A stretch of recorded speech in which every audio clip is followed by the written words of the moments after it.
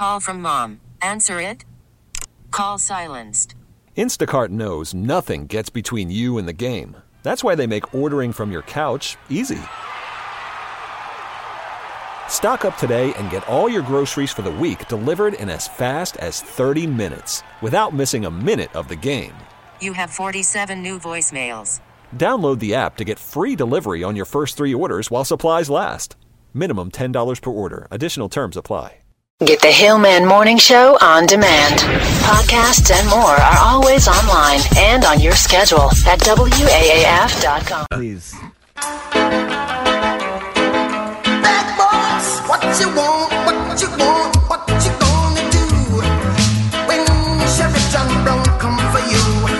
And now, following the man and woman of law enforcement. A caller on Great Road reported that a resident was leaf blowing. On the dangerous streets of Greg Hill's hometown. A caller on Walnut Ridge Road reported that a turkey with only 1 foot was in her yard. This is Stow 5-0. All right, time now for a quick look at some of the terrifying crimes that were either walked in or called in by my fellow Stow residents to the Stow Police Department, courtesy of the Stow Independent newspaper.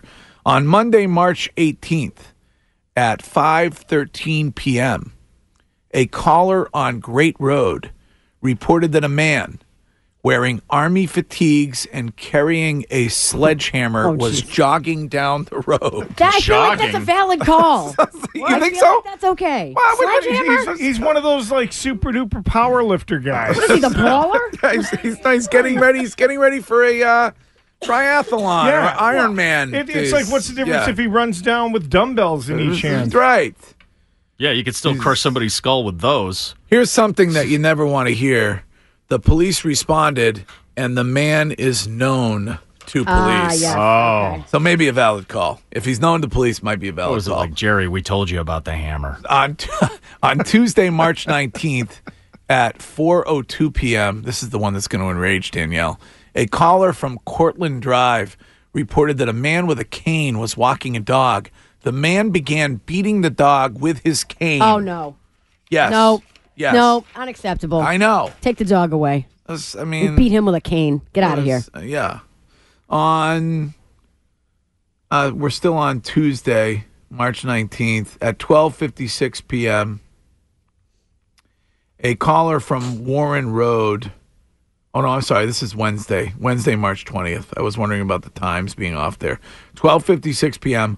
A caller from Warren Road reported that her neighbor banged on her door and yelled at her several times the other day. Oh, okay. Oh, the other day. Yes, an officer advised the woman to contact the police when the actual incident was happening, Yeah, that makes sense. rather than waiting several days. Well, Okay. she had to think about it. Do I really want to involve? You know what? I am. She sucks. Neighbor on neighbor rage. F. Gets Linda. crazy.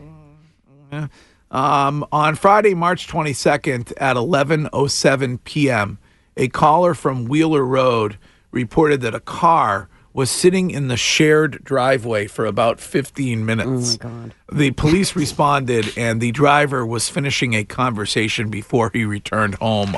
All was okay. All was okay over there.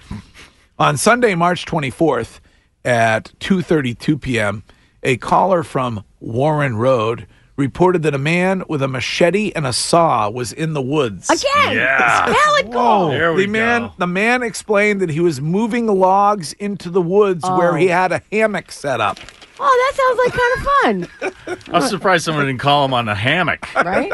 You can't do that in the woods. It's like those Lake Boone people. Doing some clearing to make some room. Sure. And at 3:10 p.m., a walk-in requested to speak with an officer regarding her missing car. Oh.